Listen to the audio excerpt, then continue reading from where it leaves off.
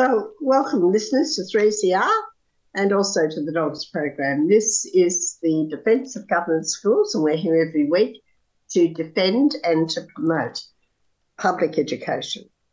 That's education, by the way, that is public in purpose and outcome. Above all, it is public in access. It's available to all children, teachers, parents, and workers, employees. It should also be public in ownership and control, and it is the only one that's publicly accountable, so it's the only one that should be publicly funded. We know none of that is the case, and at the moment in Australia, the private school interest reigns supreme almost. It gets exactly what it wants, while our public schools are underfunded.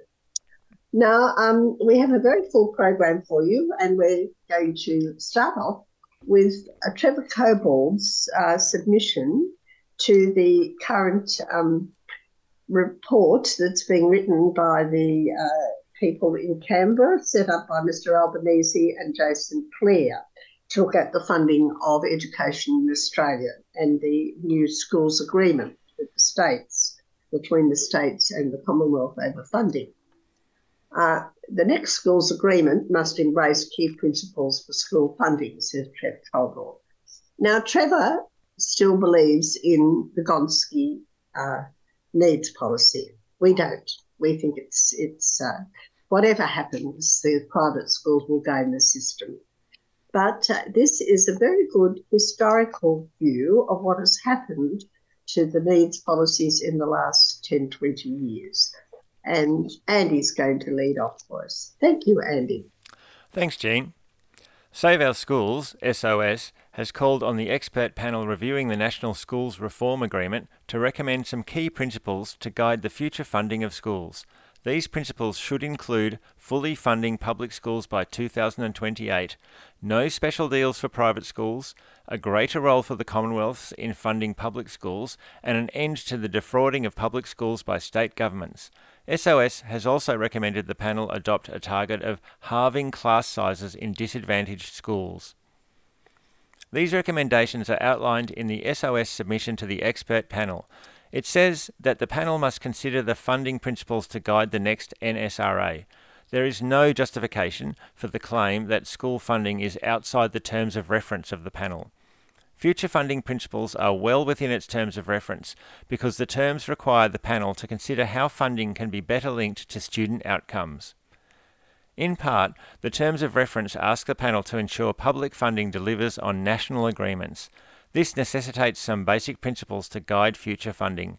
Developing such principles would not transgress the Minister's edict that the panel should not review how the SRS is calculated.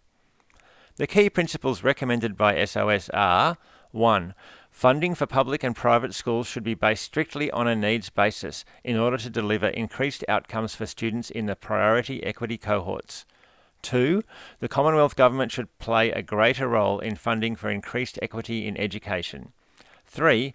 The Commonwealth-state funding agreements must ensure that both parties live up to their commitments and responsibilities to deliver equity in education. 4. Public schools should be fully funded at 100% of their SRS within the life of the next NSRA. 5. The integrity of the SRS must be maintained and not diluted. And 6. There must be increased reporting on target outcomes and the use of taxpayer funding. The submission also calls for the next NSRA to support halving class sizes in disadvantaged schools. And I'll just pass on to Dale for the next section. Well, we agree with all of those recommendations, excepting, of course, the first one. The funding for public and private schools should be based strictly on a needs basis. We think that private schools should not be funded publicly at all, because they are incapable of thinking on the needs policy, on needs basis. Their very raison d'etre is to select children on the basis of class, creed, and ability to pay. They're not on about needs. They never have been, they never will be. It's only the public school system that is concerned with the welfare of disadvantaged children. But over to Dale. Thank you, Jean. The idea of funding the need. Yeah, the idea of funding for need. The panel is asked how to ensure that funding is better linked to outcomes. The focus of the inquiry on school outcomes for the priority equity cohorts implies strictly funding according to need. A key lesson from the history of the implementation of the Gonski funding model is that right from the outset it was only partially based on need, and the model of funding according to need was disregarded by successive coalition governments in directing large increases in funding to private schools. This has contributed to the failure to improve outcomes for most of the priority equity cohorts and the failure to significantly reduce achievement gaps between rich and poor. The Gonski funding model was compromised from the beginning. In announcing the Gonski funding inquiry, the Labor government guaranteed that no school would lose $1 under the new funding model. This ensured that private schools that were already overfunded under the old SES funding model got to keep that funding under the new model. The no losers guarantee was described by one member of the Gonski panel as an albatross around their neck. The no school would lose $1 guarantee was later replaced by every school would get an increase, and that is what happened, irrespective of need. As a result, many schools were funded above what was warranted by their SES score. Prime Minister Gillard also made a secret deal with Catholic Church to guarantee Catholic schools would maintain their existing share of total school funding into the future. The deal was extended to independent schools. It was all about maintaining market share. At a time when some schools were clearly highly advantaged by special funding arrangements that had emerged over 50 years of lobbying and electoral blackmail, this deal undermined the principle of funding according to need. Funding should have been diverted from schools that had little need relative to achievement of national benchmarks, predominantly elite private schools and Catholic schools, to schools that were struggling to achieve good outcomes for larger numbers of disadvantaged students, predominantly public schools, and a small number of generally sectarian faith schools. But the funding was not reallocated. The failure to fund schools according to need was compounded by another special deal for private schools conjured up between the new Morrison government and the Catholic Church after the Church's ruthless campaign against the decision of the Turnbull government to terminate the lucrative system-weighted average funding for Catholic schools. There were two components of the peace deal. One was an additional $3.4 billion over 10 years to implement a new direct income method of assessing parental capacity to contribute to private schools. It replaced the previous measure of capacity to contribute based on the socioeconomic status of statistical areas. The key point here is the funding increase was announced well before the new measure of the financial need of schools was determined. It was a peace deal in search of a model to implement it, and it took over a year to find it. The model that eventuated was fundamentally flawed. Despite being based on the taxable income of families with children in private schools, it ignored significant sources of family and school income. It ignored direct income support for families provided by grandparents and other relatives in the form of full or partial payment of school fees, deposits on house purchases, assistance with mortgage payments, childcare, household appliances, and car purchases, etc. Other exclusions from the assessments include 50% of capital gains not subject to taxation, income held in overseas bank accounts, and tax havens and family wealth. As a result, the capacity of private school parents to pay school fees is vastly underestimated, and the financial need of private schools is overestimated. Consequently, private schools are systematically overfunded by taxpayers. The current approach also ignores lucrative sources of income for private schools, such as donations and investment income. For example, 50 of the richest private schools in Australia raked in $611 million from these sources over 5 years from 2017 to 2021. Just 10 schools raked in nearly $300 million.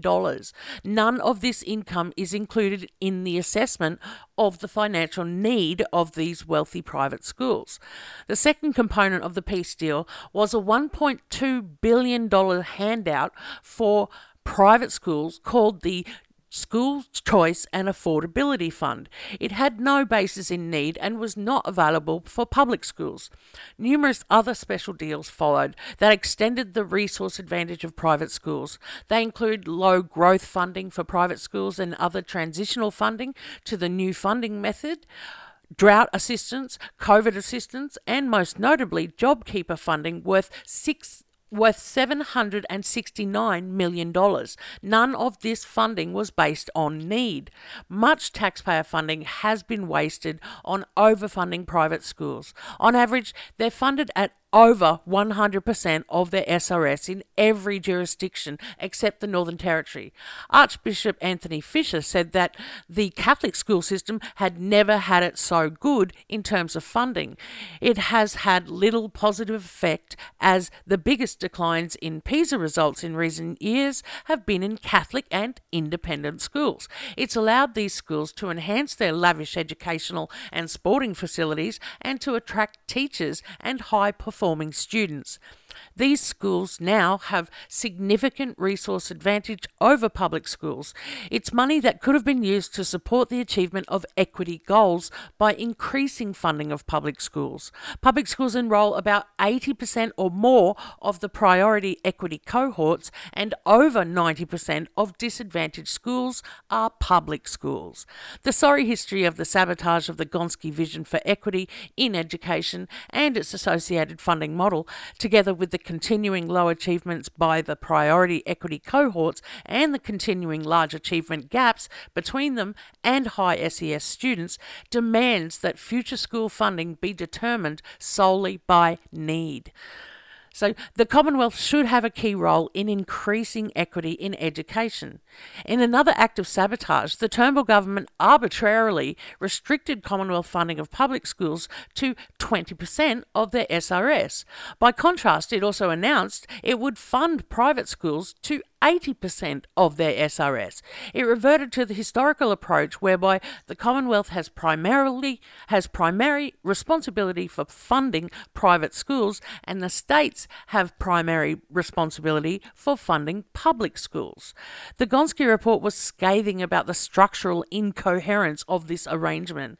The report criticised the imbalance between the funding responsibilities of the Commonwealth and the states and the lack of coordination in funding schools. It envisaged a much expanded role for the Commonwealth in funding disadvantaged schools and students. This role was rejected by the Turnbull government. It gave priority to funding the more privileged private sector over funding disadvantaged students, the large majority of whom were in public schools. The federal government's role in public education stems from its responsibilities to improve equity in education, social cohesion, and economic growth. It has special responsibilities relating to Indigenous Australians and migrants, which implies a key role in funding public education. While the states have primary constitutional responsibility for education, the national government has a responsibility to ensure that the rights of all citizens to a quality education are upheld. It has a responsibility to ensure that all children, whatever their background and wherever they live, receive an education to prepare them for full participation in the community as citizens. In upholding the democratic rights of all citizens, the national government has special responsibility to ensure that children who endure hardship due to poverty, location, or cultural background have access to the benefits and privileges enjoyed by the rest of society, especially in relation to access to quality education. The national government cannot allow a diversity of state government provision of public education to result in children in some regions being denied an adequate education. If a state government decides by reasons of insufficient revenue, ideology, or other reasons that some children cannot be supported to achieve the minimum level of education expected by society, then the national government has a responsibility to intervene. Similarly, children from different family backgrounds should be expected to achieve similar levels of education, whatever the state or territory in which they live. For example, Indigenous children living in the Northern Territory should be expected to achieve the same level of education as Indigenous children living in the ACT or Victoria. If a state government is discriminating against Indigenous children by not providing an adequate education, the national government has a responsibility to intervene. The same case applies to other disadvantaged students, such as those from low socioeconomic status families and those living in remote areas. It's the responsibility of the national government to intervene in all circumstances where students are not achieving an adequate education and where there are large differences in the results of children from different social groups. In a federal system, the national government is the essential monitor and backstop to ensure that all Australian children receive a quality education to prepare them for adult life. For these reasons, the Commonwealth Government should play a greater role in ensuring equity education across the nation. This implies a greater role in funding public schools because they enrol the vast majority of priority equity cohorts and include 90% or more of all disadvantaged schools. While the precise shares for the Commonwealth and states will be subject to negotiations, Save Our Schools suggests that the Commonwealth take up an extra 5% share under the next NSRA. In this case, the split in funding public schools would be 25% Commonwealth and 75% state. So this is quite a long article, but I'll just pass back over to Andy for the conclusion. Thanks, Dale. Closing the huge achievement gaps between priority equity cohorts and high SES students is the most fundamental challenge facing Australian education. Very high proportions of students in priority equity cohorts do not achieve national standards in literacy and numeracy and are 3 to 5 years behind their high SES peers by the time they reach upper secondary years. Over 80% of these students attend public schools, and over 90% of disadvantaged schools are public schools. Yet, public schools remain massively underfunded and will remain so into the next decade unless the current arrangements are dramatically reformed. The next NSRA must address the multi-million funding shortfall in public schools. It is incumbent on the expert panel to recommend key principles to guide future funding to better support the learning of priority equity cohorts. There is no justification for the claim that school funding is outside the terms of reference of the panel. Future funding principles are well within its terms of reference. Oh, well, thank you very much. Of course, the DOG's position is that the needs policies have all been gained and are nonsense. The only way forward is what you have in Finland, where you don't have private schools funded publicly, and all schools are equally funded. There's just not a question. But what has happened since 1964, and certainly since 1978, is that the private schools are determined to not only keep their market share, which was only about 20%, 22% at the most, back in 1978, and was falling. They want to keep their market share and increase it because now the public schools only have about 64 to 65% of children, but it's still by far and away the greatest percentage of children in their schools. So it's about market share and it's about making sure that they are the superior schools, certainly in resource-wise, and regarding the public schools as a wastebasket system. So that's always been what the private schools have been about, and the politicians have not been prepared to bite the bullet and tell them to go and jump in the lake. They can't have our hard-earned taxpayer dollars. But that's the DOG's position. However, thanks to Trevor Cobbold, who does absolutely marvellous research work, and we'll have a bit of a break. You're listening to 3CR Community Radio 855 AM. Visit the 3CR website at 3cr.org.au/podcast to hear the most recent recording from each show, or 3cr.org.au/streaming to listen live.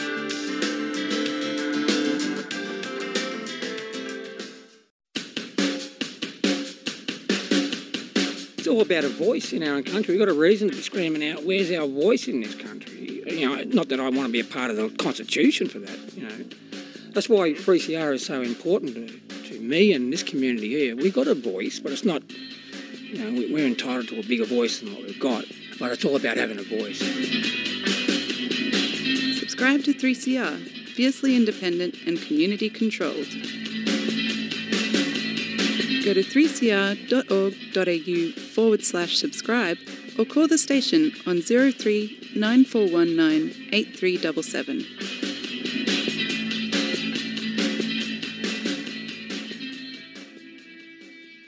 Well, you're still listening to the Dogs program. We've got a really interesting story for you. The parents that send their children to private schools because they think they're better than public schools, of course, are very much mistaken. And when they're members of the aspirational class and they can't afford the fees, they've got problems. We've heard in previous years how the Sydney private schools have gone after parents, even made them mortgage their houses or lose their houses. But here in Melbourne, there's a very interesting private school that's suing a family over unpaid fees. Over to you, Dale. Thank you, Jean. This article is by Nicole Presell and Tom Cowie. And it's about Melbourne private schools who are suing families over unpaid fees. So a family with children at a Melbourne private school is facing a legal battle over almost $300,000 in unpaid school fees, as cost of living pressures raise concerns that more families will be pushed to the brink. Liebler Yavne College, a modern Orthodox Jewish school in Elsternwick, has filed court action against the parents of 3 children currently at the school whose fees have allegedly not been paid since 2019. In documents filed in the county court, college lawyers said parents whom the Sunday Age has chosen not to name refused or neglected to pay a debt of $298,839, which was a breach of their enrolment agreement. The board of Liebler Yavne College declined to discuss the case, but said in a statement that the school was passionate about Jewish children having the right to a Jewish education. Given this, we maintain a compassionate, robust and confidential fee assistance program to support parents in paying for their child's tuition, the board said. Any step we take to recover outstanding debt owed to the college is done as an absolute last resort. The family at the centre of the case said it was a stressful time, but declined to comment further on the legal matter. Court filings show the family has had children enrolled at the school since 2012, with fees billed quarterly and due at the start of each term. The family allegedly stopped paying in July 2019, and in May this year, Liebler Yavne College demanded payment. Federal court records show at least 2 other people have been tipped into bankruptcy by Liebler Yavne College since 2018, and another was taken to court in 2013.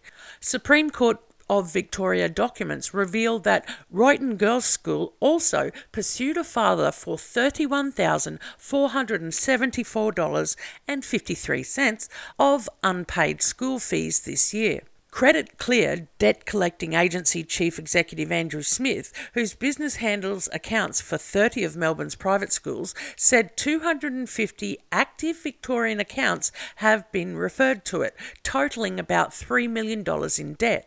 Of those, 70 accounts had progressed to legal recoveries, with legal action being more frequent now than last year. He said $300,000 in outstanding fees was an extreme case. If schools let families accumulate such a large debt, they were taking on a bit of that responsibility by allowing those students to continue, Smith said. He said that most of the school fees cases he handled were for amounts between $5,000 and $50,000. Common reasons for overdue accounts were divorce, business closure, parents moving a child out of school, and parents who disputed owing school fees. There's a similar amount of customers or students that have been referred to us compared to previous years, he said. What we're seeing is a dramatic uptick in the value of the debt. Smith believes some schools might have held onto debt longer because of the COVID-19 pandemic, and now they're saying, well, we can no longer work with those parents, we need to do something about it. He said administrations and liquidation had spiked dramatically. In Victoria, there'd been a 39% increase in cases to 1,476 in the financial year ended June 30 compared to the previous year. For business owners with children in private schools, this was contributing to the default in payments and would only continue.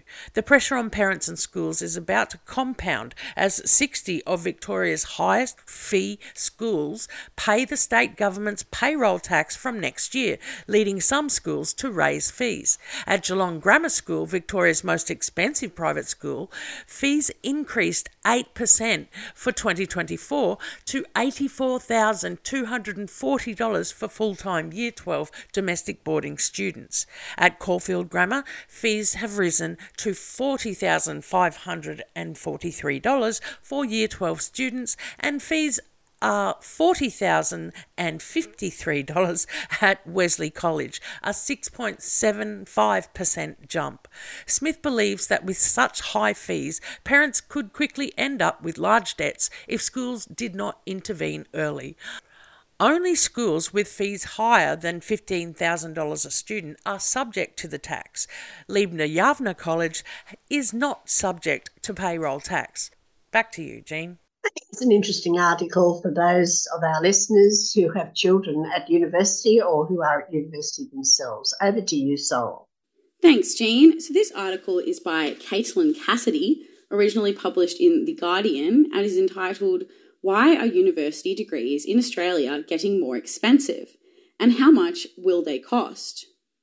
Pressure is mounting on the federal government to prevent ballooning course costs, as figures reveal some humanities courses have become more than 140% more expensive in the past 5 years. The costs are a hangover from the previous federal government's controversial Job Ready Graduates (JRG) scheme, which brought wide condemnation from the sector. Data released by the Department of Education earlier this month shows fees for law, accounting, administration, economics, commerce, communications and society and culture degrees will jump to $16,323 a year from 2024.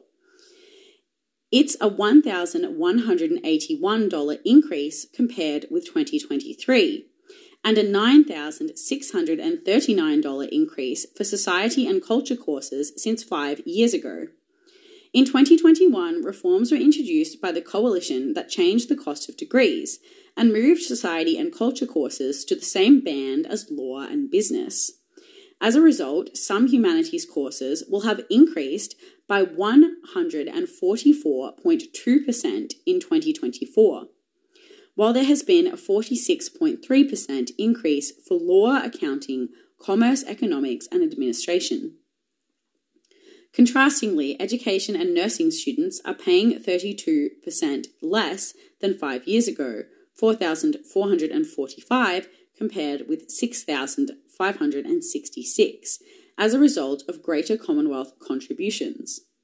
Agriculture students are paying 53% less, $4,445 compared with $9,359, while medicine, dentistry and veterinary science degrees have faced increases of 16%, $12,720 compared with $10,958. Changes to the prices of courses are a result of reforms announced by the coalition in the first year of COVID-19, designed to incentivise students to study certain degrees, including science and engineering.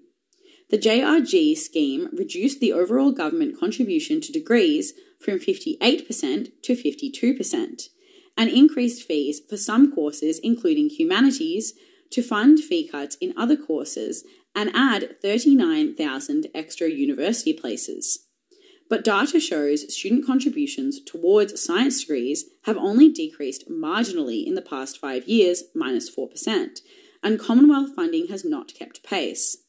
The Chief Executive of Universities Australia, Catriona Jackson, says the JRG scheme cut the average level of Commonwealth funding for student places while shifting the additional burden onto students and universities.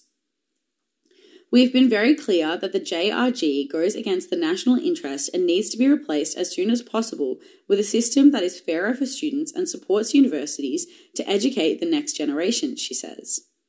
The Education Minister, Jason Clare, says the architect of the Higher Education Loan Program, HELP, Professor Bruce Chapman, was assisting the Accord team with looking at the issue of affordability. Their interim report makes it clear that the previous government's JRG scheme hasn't worked, and it needs to be redesigned before it causes long-term and entrenched damage to the Australian higher education. He says, the Accord team is working on how to fix this and what other changes might need to be made, including the most appropriate way to reduce the volatility of the current indexation method. The team is due to hand down its final report in December. Luke Sheehy, the Executive Director of the Australian Technology Network of Universities, ATN, says changes need to come sooner. He says the body has always had concerns with JRG, citing inadequate Commonwealth funding rates and the ineffectiveness of price incentives to drive students to courses. While we hope the Accord will result in a complete overhaul of the funding arrangements starting in 2025, we also know that every year is crucial to a strong pipeline of students, he says.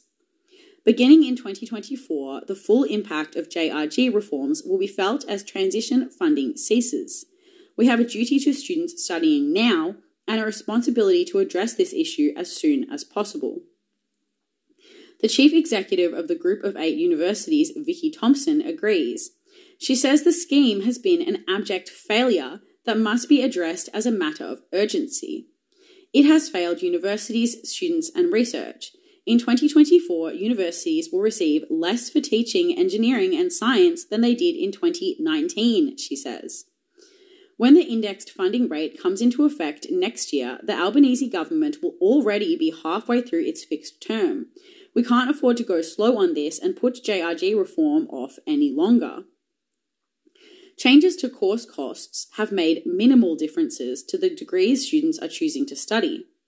Research has found course preferences still depend on student interests, and for financially motivated students, job and salary prospects have a greater impact than course costs.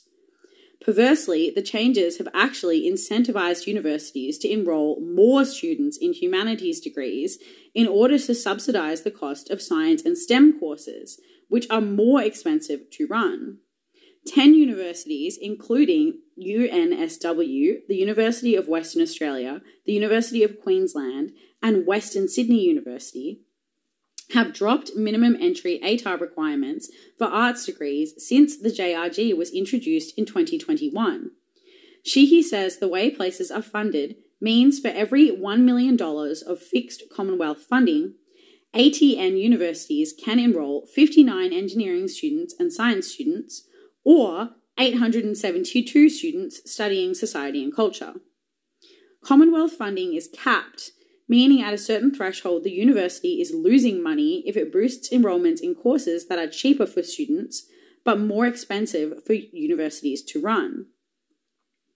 The system puts meeting student and national demand for engineering and science skills at odds with offering opportunities for more students.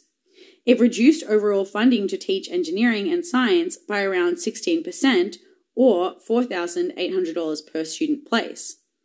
Funding shortfalls in those courses are hard to absorb and have significant impact on other priorities. Well, it does sound like a bit of a mess, doesn't it? Hope that gets fixed soon. Back over to you, Jean. Well, yes, it's pretty extraordinary, isn't it? And here we want to be the clever country. But our great and powerful Education Minister, Jason Clare, actually wants to have two bob each way, with the private and the public schools, or with the religious people and the non-religious people. And he's backing an advocacy group for the religious school chaplains in our secular state system. Over to you, Dale. Thank you, Jean. Yes, this is an article from Cy Gladman, who is part of the Rationalist Society.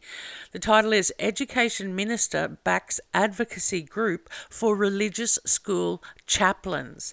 So the Albanese government's Education Minister, Jason Clare, has backed the establishment of a new friendship group that will promote religious-based chaplaincy and the interests of third-party providers that discriminate against against non-Christians when hiring for youth worker jobs in public schools.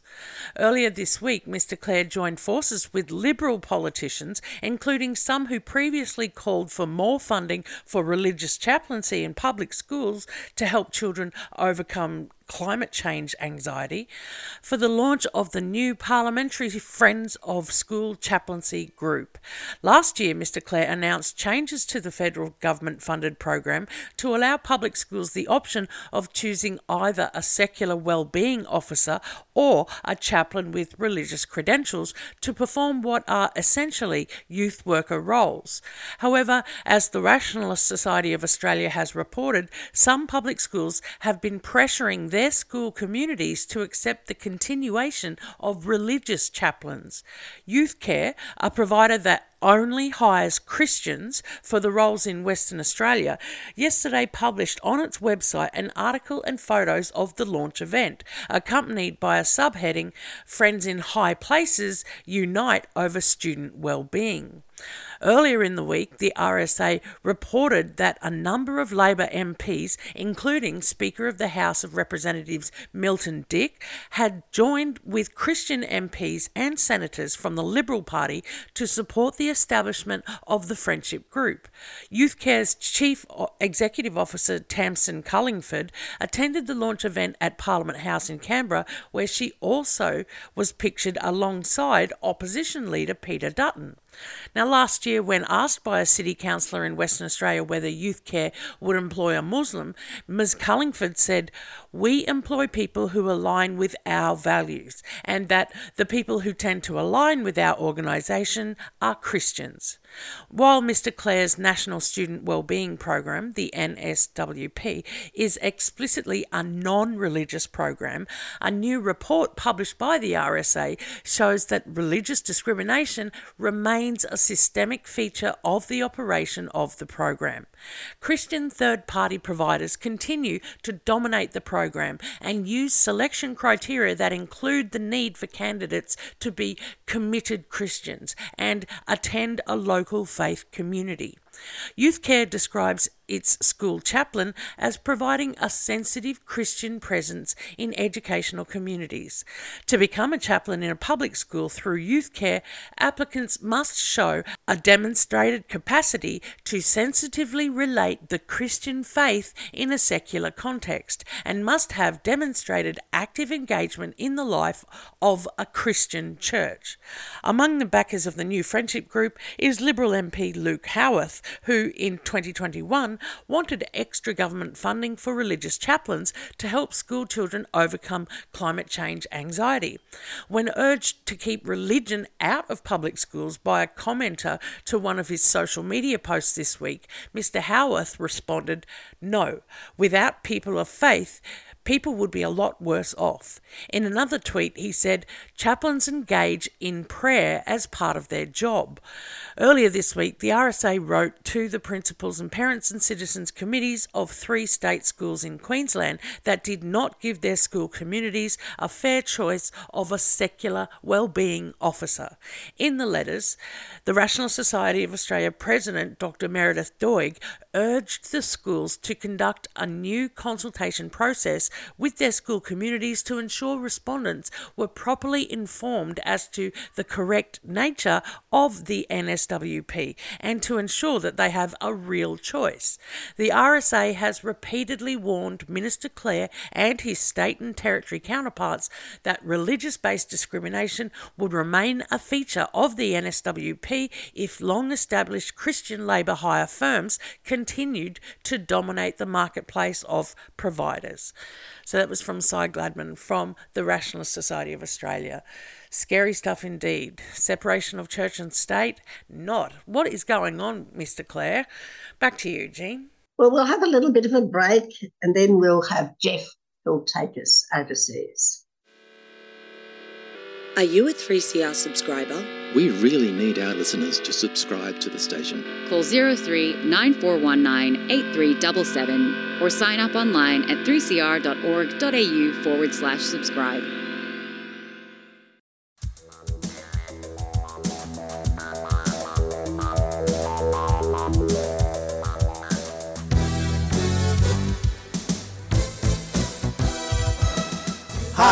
I'm Jeffrey. I'm Alphonse. I'm Erwin. And we are from the Voice of West Papua. Tuesday 6:30 until 7:30 p.m.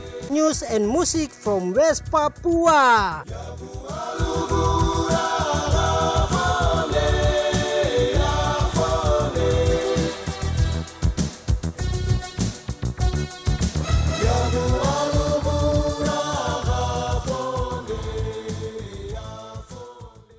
Welcome back to the Dogs program, and now Jeff is going to take us overseas. Thanks, Jean. And Donna Ravitch's blog we follow regularly in the States has just written she's uploaded an article by Steve Hennefeld talking about what happens when the private schools over there, called the charter schools, close. Often they're fly-by-night, these charter schools. They open and shut fairly regularly in order to make profits. And this is an article from the 2nd of October. Indiana blogger Steve Hennefeld, she writes, reviews the damage left behind when charter schools close, often mid-year. The possibility of a sudden closing is an unadvertised disadvantage of charters. If they don't have enough students, if there's a financial scandal, if lots of other things, the school abruptly closes, leaving students and parents to find another school. The charter school advocates think it's commendable when the schools close, as that is the market at work. Not so good for the students. He writes, regardless of what you think about charter schools, it's bad news when one closes unexpectedly. It's bad for the staff. It's bad for the people who were committed to the project. It's especially bad for the students, who will have to find a new school, learn their way around and make new friends. It's not a rare occurrence here in Indiana. A list provided by the Indiana Department of Education includes 50 charter schools that have closed or merged since Indiana began allowing charters in 2002.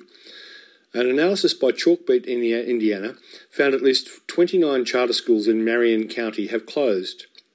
The latest to fold was Vanguard Collegiate, an Indianapolis middle school that opened with big plans in 2018, but struggled to enrol students.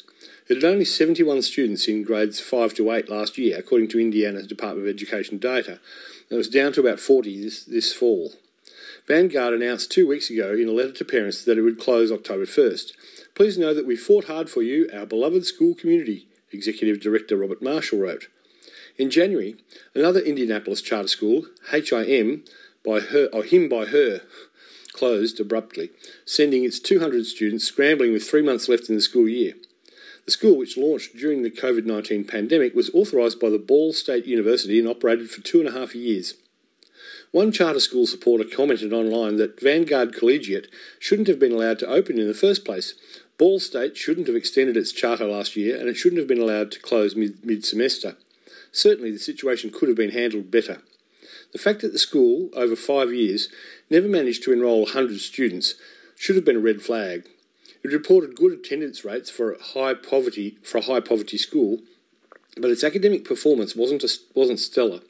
Only 2 of 61 test takers scored proficient on both the Maths and English Language Arts iLearn assessments in 2023. It's not clear what the school's board was doing about this, as board minutes haven't been posted to the school's website since June 2022. Then there was the school's most recent posted audit covering 2021 school year and submitted to the State Board of Accounts in 2022. The audit concluded that substantial doubt continues to exist about the ability of the school to continue as a going concern. Nevertheless, the school's authoriser, the Indiana Charter School Board, approved a 5-year extension of its charter late last year.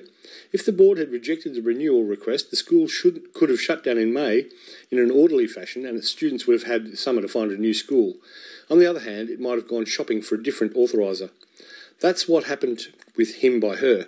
The Indiana Charter School Board rejected its initial application, but Ball State approved it. What happens to students when the schools close unexpectedly? Research is mixed, but there's strong evidence that switching schools has negative academic and behavioural impacts, especially on students of colour and students in low-income families like those at Vanguard and HIM by her. So it's just these fly-by-night profiteers seem to have little care for the ongoing welfare of the students. They should all be enrolled in public schools. That's what we think here. Anyway, we're going to nip across to the UK, where we love a scandal. We do love a scandal. And this is another one that the Tories have imposed on education over there.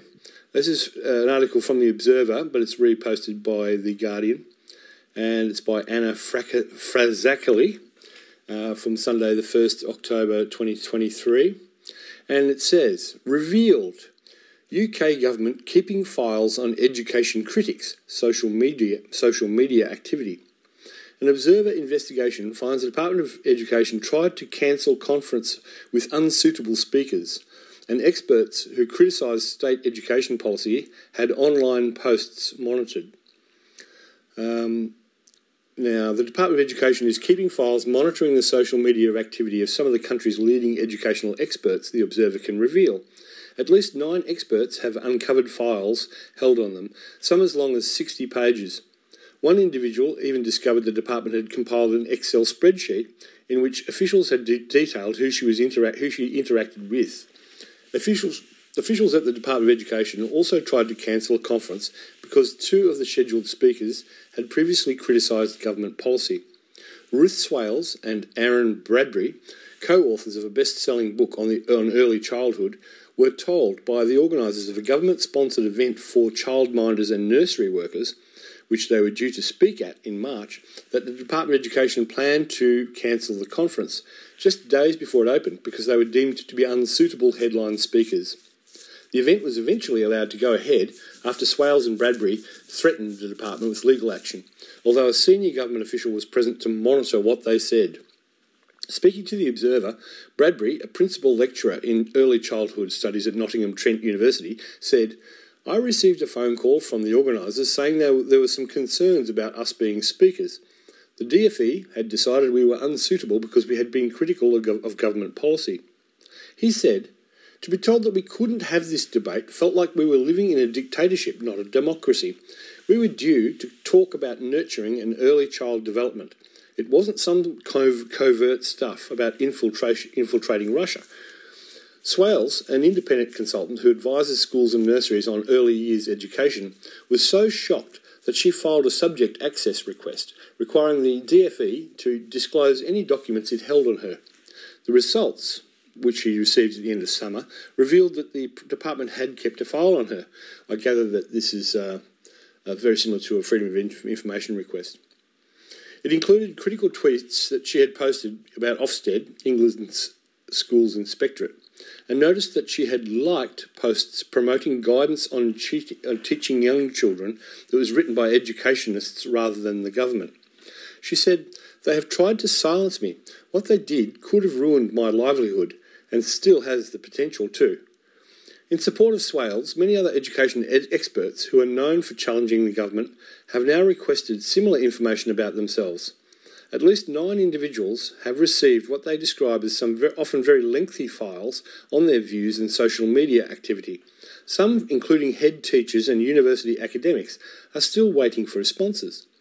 Dr. Pam Jarvis, a former teacher and education psychologist who is now retired from Leeds Trinity University, said that her request had returned more than 40 pages of records in which officials had monitored her tweets, focusing in particular on her criticisms of the department's controversial new baseline assessments for 4-year-olds in their first term at school. She said, discovering they have been monitoring me makes me effing furious, but it also makes me more inclined to go on doing it.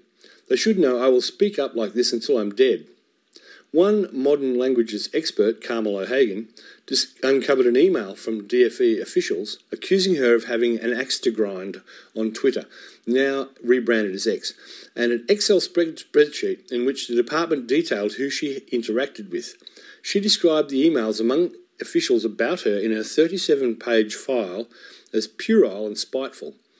Dr. Ian Cushing, a senior lecturer in critical applied linguistics whose subject access requests revealed that both DFE and Ofsted were monitoring him, said, what is deeply troubling to me is the fact that they spend substantial amounts of time and money in these surveillance procedures at a time when schools are being hit by economic difficulties and cost of living crises. Sue Cowley, an education expert who runs training for schools, tweeted her response to the records she had been sent under her name this week. Excuse my language, but what WTAF are the DFE doing spending taxpayer money conducting surveillance on critics of government policy on here? When asked why the government had been compiling files on the social media activity of its critics, the Department of Education said it did not comment on individual cases. As well they may not. Anyway, that's me now. That's the article. But how amazing that so brittle the Tory departments, in this case the Education Department, that they have to keep track of anyone who says anything bad about them or their social media policies or their education policies, and they keep track of people who might have something to say about the matter. Goodness me, Ministry of Truth stuff. Anyway, with all that exciting scandal erupting in the UK, adding to the previous stuff with the concrete, I'll return it to you, Jean. Thank you very much, Jeff. And now we get to the best part of the program, our great state school. Over to you, Andy. Every week on the Docs program, we have a special segment to show a different state school is a great school. State schools are great schools. School of the week. State school. School of the week. Great state schools. State schools. School of the week. School for the week here on the Dogs program.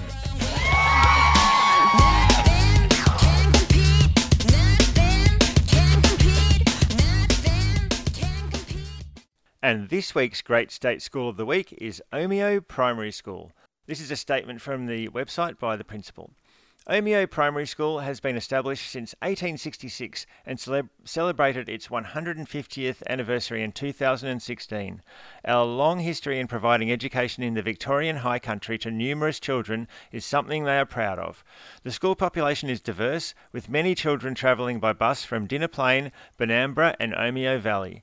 Omeo Primary School's values of respect, inclusion, persistence, enjoyment and excellence underpin how they work together as a learning community to support student aspirations, learning and behaviour. At Omeo Primary School, they strive to create a learning environment where staff, families and students work together to provide the best opportunities for all students. Each child is unique and learns differently. As a school, they provide for these differences and equip students with skills, attitudes and values which allow them to be confident and compassionate participants in a global world. Omeo Primary School is part of the Far East, Lakes and High Country Network and takes an active role in the professional development which is part of this group. Video conferencing is used by staff to access personal development, professional development and to support students with their learning. The school has a strong partnership with Omeo District Health and neighbouring schools. They participate in the School as Hubs program developed between the schools to improve outcomes in the early years. The school is fortunate enough to enjoy well-maintained historic sections complemented by recently refurbished modern classrooms incorporating the use of ICT. Student learning is supported by magnificent facilities including, but not limited to, a purpose-built art room, extremely well-resourced library, large undercover sports area, well-maintained oval and extensive grounds, benefited to the school over the years by the efforts of dedicated school council and active parent club members. The newest improvement is the Science, Technology, Engineering and Mathematics STEM Centre. This houses a student-friendly kitchen and a dining area that supports the kitchen garden. The school utilises its location to provide endless opportunities for rich extracurricular activities. There's a well-established ski program during the winter term, and the summer sees students participate in a 2-week intensive swimming program. Camps are a key feature of the educational experience for students in years 3 to 6. Students participate in a wide range of inter-school sporting activities and on occasion joining with Swifts Creek to form a combined high country team. Parents are invited to become partners with teachers in developing positive educational outcomes for their children. Involvement in all aspects of the school operation is welcomed and encouraged. Parents are involved in supporting classroom programs, the school's committee structures, curriculum programs, the library and development of facilities and resources. This school treasures its history and community uniqueness and balances this with the need to prepare children to be successful in wider society. Omeo Primary School is a community school with a strong sense of ownership and pride. Now, here's the facts and figures from Akara. The school has 37 pupils. The ICSEA value of the school is 1,019, just above the average of 1,000. This is a small, intimate country school. 22% have parents from the upper 25% in income, 19% in the second highest, 31% from the third quartile, and 30% from the poorest 25% of the community. 3% of the pupils speak a language other than English, and 5% are of Indigenous parentage. It costs the taxpayer $24,000 to educate a student at this small country school. The school receives only $164,000 from the federal government and $605,000 from the state government, $18,000 from fees, and about $27,000 from private fundraising. But the capital grants in the last 3 years have only been $26,000. This public and private money is money well spent. This is a happy country school with a long history of service in this community. Congratulations to the dedicated staff at this school in Omeo. Well, thank you very much. That sounds like a lovely school, doesn't it? But our time has gone, so it's now up to me to thank Dale and Andy and Sorrel and Jeff for all their work. And we have a website that you may like to visit at www.adogs.info. But from all of us here at 3CR on this lovely Saturday day, it's bye for now.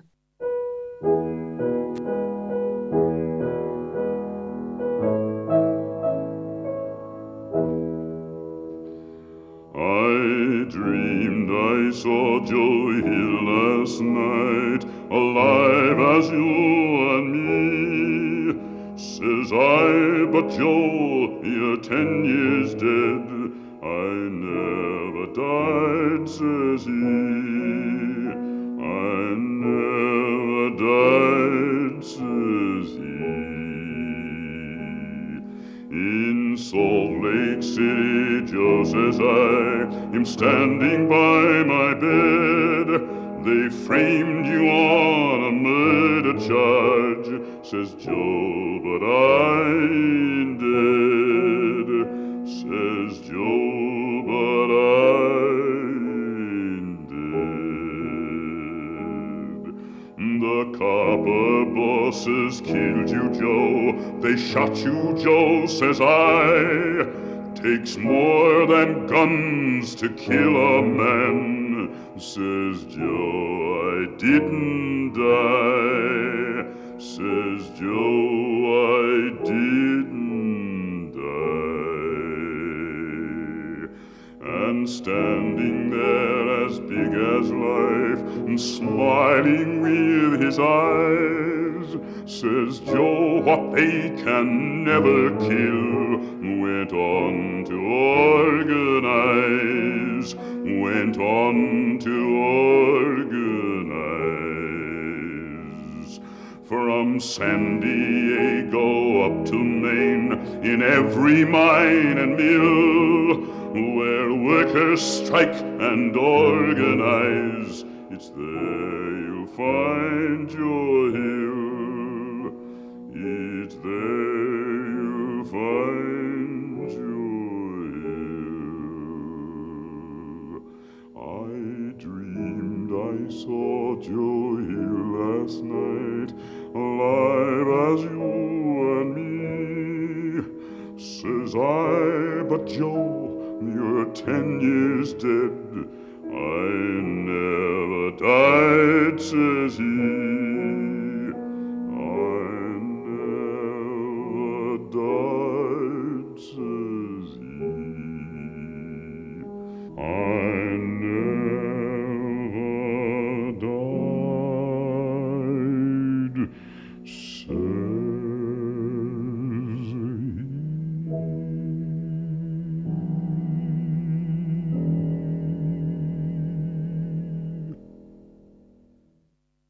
You've been listening to a 3CR podcast produced in the studios of independent community radio station 3CR in Melbourne, Australia. For more information, go to allthews.3cr.org.au.